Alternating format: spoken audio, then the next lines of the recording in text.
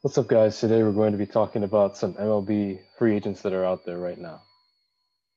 So the first one we're going to look at is JT Realmuto. So Realmuto was one of the best all-around catchers on the market right now. He has a 266, 349, 491 slash line uh, last year, and he also hit 11 homers. And I think either the Phillies or the Rays will sign him. The Phillies because they were the team that recently owned him, and I think that they would welcome him back and pay him a lot so that they have a complete offense.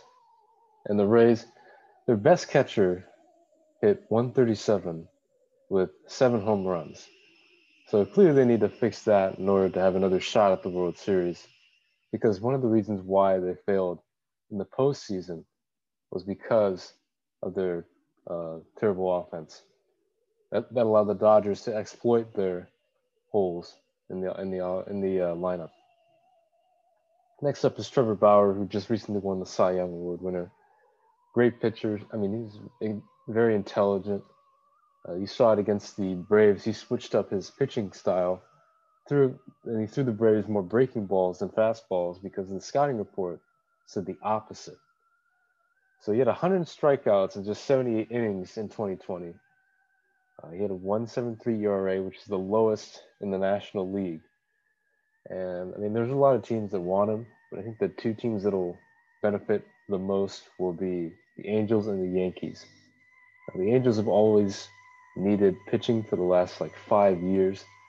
Ever since their 2014 run, they haven't been able to get to the postseason because of their pitching staff. I mean, they've had ERAs in the fives from 2015 to 2020. So if they want to become the second Los Angeles team, or excuse me, California team to get to the World Series in a row, then they need to get some starting pitching. And the Yankees, it's pretty much the same thing. I mean, the reason why they can't get to the World Series is because, well, the Astros, and because of their starting pitching. Masahiro Tanaka had a terrible ERA last year. Uh, so did Montgomery in the later half of 2020. And everyone just keeps getting injured. I mean, Paxton got injured. Um, Tanaka got injured when he suffered a line drive to the head. So, I mean, they need more pitching depth. They do have Devi Garcia, but Bauer would really give some intelligence to this team, and especially to a young pitching staff like Garcia and Schmidt, who are both in the minors. And yeah, I mean, Bauer would be a really great fit for them. Next up is another former Yankee, DJ LeMahieu. He had a 364 average, which is the highest in the AL. I mean, he's a very good hitter, very balanced hitter. He always tries to go the other way, which is rare in this modern age of, you know, swing and missing and home runs and all that stuff. He has a great approach. I mean, they don't shift on him. The other teams don't shift on him, which is a great sign of respect for a player. So with that in mind, I think that the Angels, the White Sox, and the Royals will sign him. Now, the White Sox, they already have a good offense, but I mean, if you put LeMahieu in that lineup, it's just gonna be one of the best offenses in the league, if not in both leagues. And the Angels, recently lost Tommy La Stella, so they need another second baseman who can fill La Stella's hole, or excuse me, the hole left by La Stella's absence. And finally, the Royals. I think the Royals are on the cusp of a breakout. But what they need is a better offense. They already have good pitching stars like uh, Brady Singer and Brad Keller, but they need some more offense. They only scored, I believe, 247 runs in the entire season last year, which was 13th in the AL. So if they want to compete with the White Sox and the Indians and the Twins, who are also in their division, they need to get some offense. Next up is Marcelo Ozuna, the outfielder who recently came from the Braves.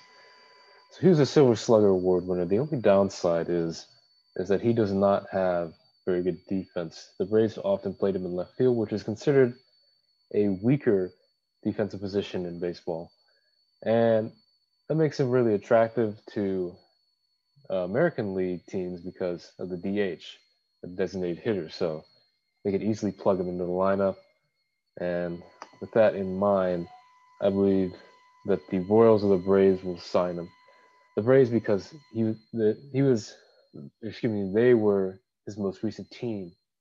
So it would make sense to bring him back on maybe a multi-year deal since he recently signed a 1-year deal with them. And for the Royals, it's the same reasons I mentioned before. They need a better offense in order to break out and become what they once were in 2015 when they won the World Series. They haven't been to the playoffs since then. And next up is Didi Gregorius.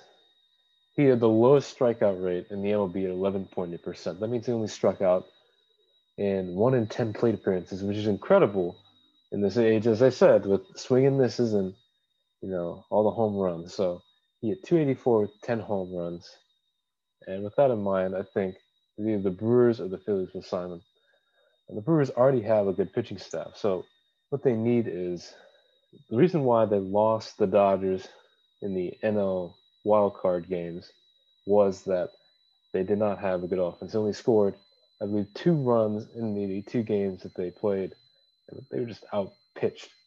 Bear in mind, they did face a very good team in the Dodgers, but still, they need a better lineup in order to compete in a contested Central Division with the Cardinals and the Cubs with the Brewers as well. So, yeah, they need a better offense.